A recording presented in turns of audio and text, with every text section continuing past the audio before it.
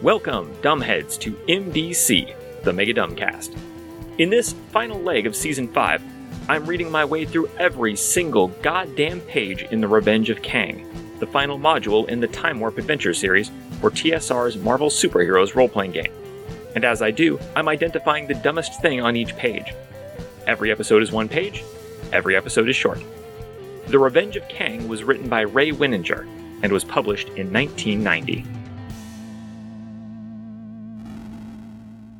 Today we're discussing page 30 of The Revenge of Kang. Today begins Chapter 11, The Test of Courage. This chapter is doing double duty because it describes our heroes venturing into the main complex, the second of the two buildings here in the tiny little pocket dimension, and they may be entering for two very different reasons. In the case of the Misfits, whom we were discussing yesterday, they found all the clues they needed to find in the spire, they evaded attack by the Kokri, they fixed the beacon in the spire, the Kokri now love them. So now that they've got their local situation worked out, the Misfits just need to figure out how to get home, and that's going to require them to investigate the only other building here. So they come into this as explorers. Meanwhile, if we rejoin our heroes, Ford's Furies, they were captured by the Kokri, they were put on trial, they prevailed, handily as it turns out, in the test of skill and the test of wisdom, and now they are being escorted by guards to the main complex to complete their trial by facing the test of courage. The first instance where these two different approaches make a difference is in the journey to the main complex.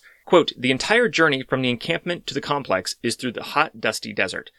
The shortest route from the spire to the complex is through the swamp. If the PCs are traveling from the spire to the complex, ask them whether they want to travel through the swamp or skirt its edge.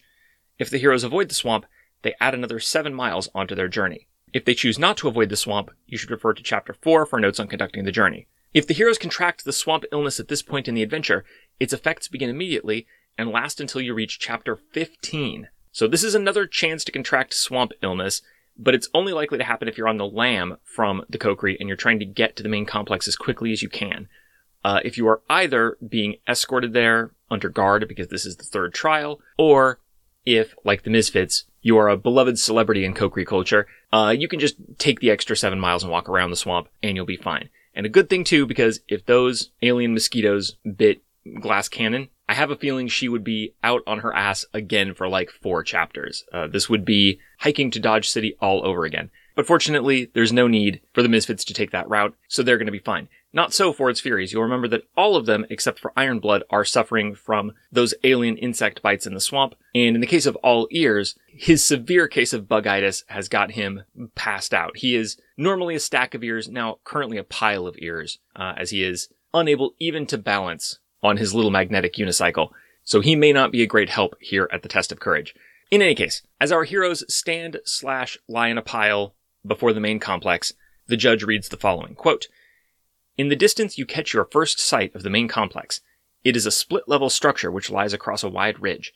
It seems to have been constructed by the same people who built the spire and its beacon. There are 2 apparent entrances to the complex, a broad entrance on the high end of the ridge, and a narrow back entrance on the opposite side of the structure down on the low side of the ridge. And that's all the Misfits get. But this is where the 15 guards accompanying Ford's Furies unhand their prisoners, toss down All Ears. He hits the ground with the sound of dozens of earlobes being flicked, and one of the guards says the following, quote, "This is your third and final test, the test of courage. The rules are simple.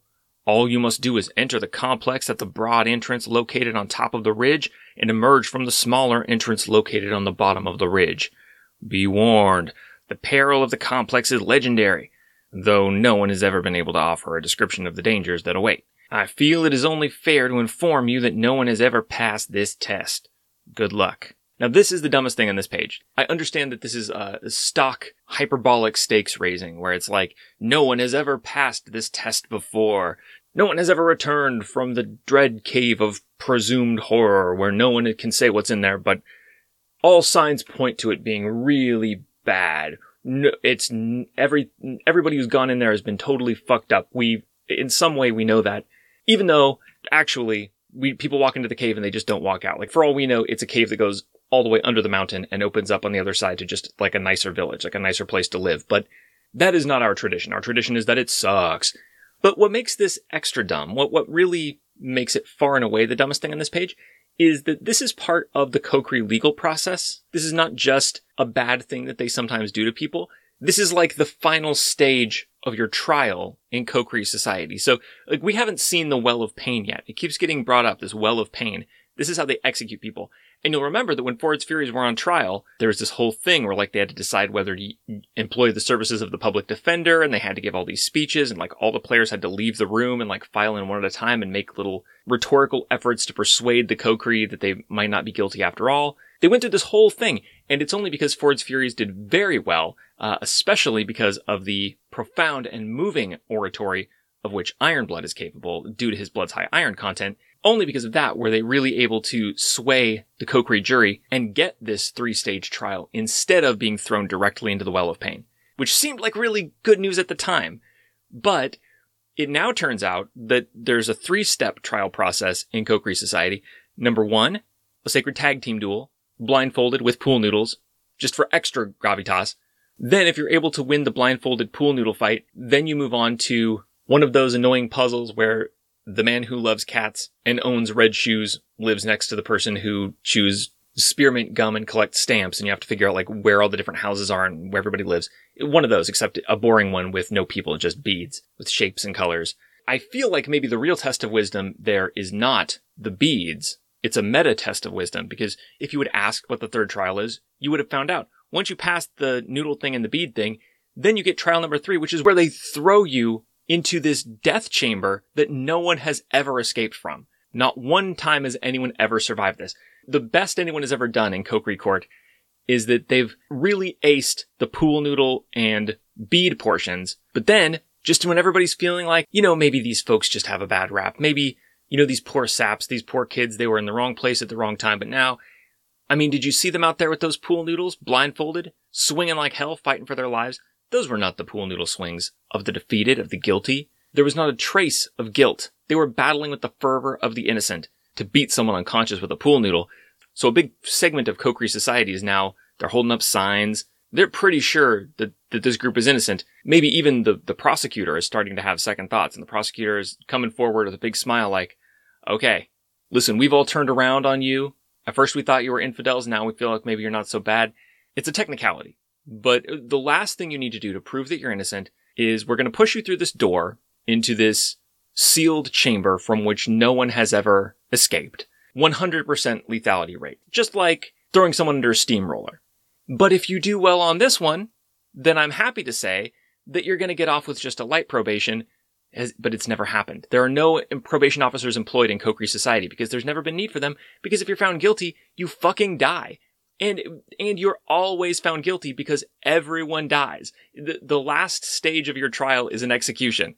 I'm so interested in how this developed anthropologically, especially given we're going to discover there's a history to this main complex. But I think the main reason that it's used as a death house is that the door closes behind you automatically. Like when you go in, then as we're going to see tomorrow, the door just slides shut and you can't get back out. So you have to go down to the lower entrance, lower down the ridge. Although the Kokiri have no way of knowing that you can even get to the lower entrance from the upper entrance. Like, as far as they know, there's like a secure titanium elevator that's the only way to get down there, and it's out of power and it won't run.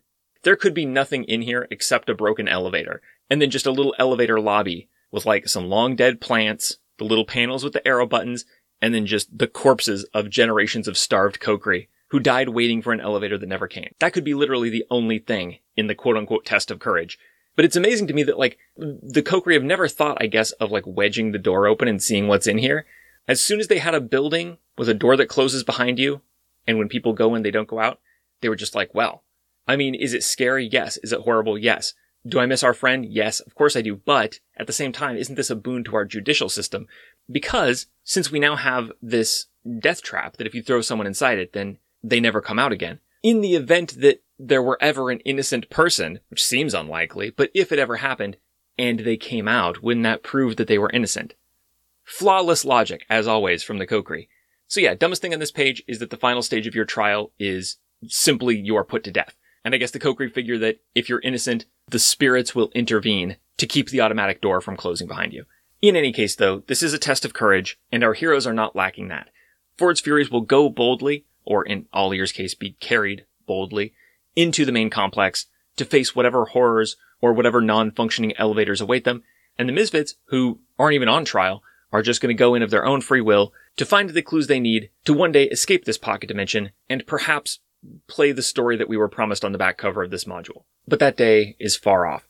Join me next time as we follow our heroes into the main complex and make a number of shocking and implausible discoveries about the history of the Kokri on MDC, the Mega Dumbcast. This has been MDC. New episodes drop every day except for Sundays, when all the previous week's episodes drop in one big megasode on the top secret patrons-only RSS feed. If you'd like to get access to that feed and support the show, go to patreon.com/megadumbcast. Contact me however you want. I am Megadumbcast on Twitter, Gmail, Podbean, your favorite podcatcher, etc., etc. This episode's music, used under Creative Commons license, is Take Us to the Nearest Starbase by Astrometrics, whose work you can find at soundcloud.com/astrometricsband.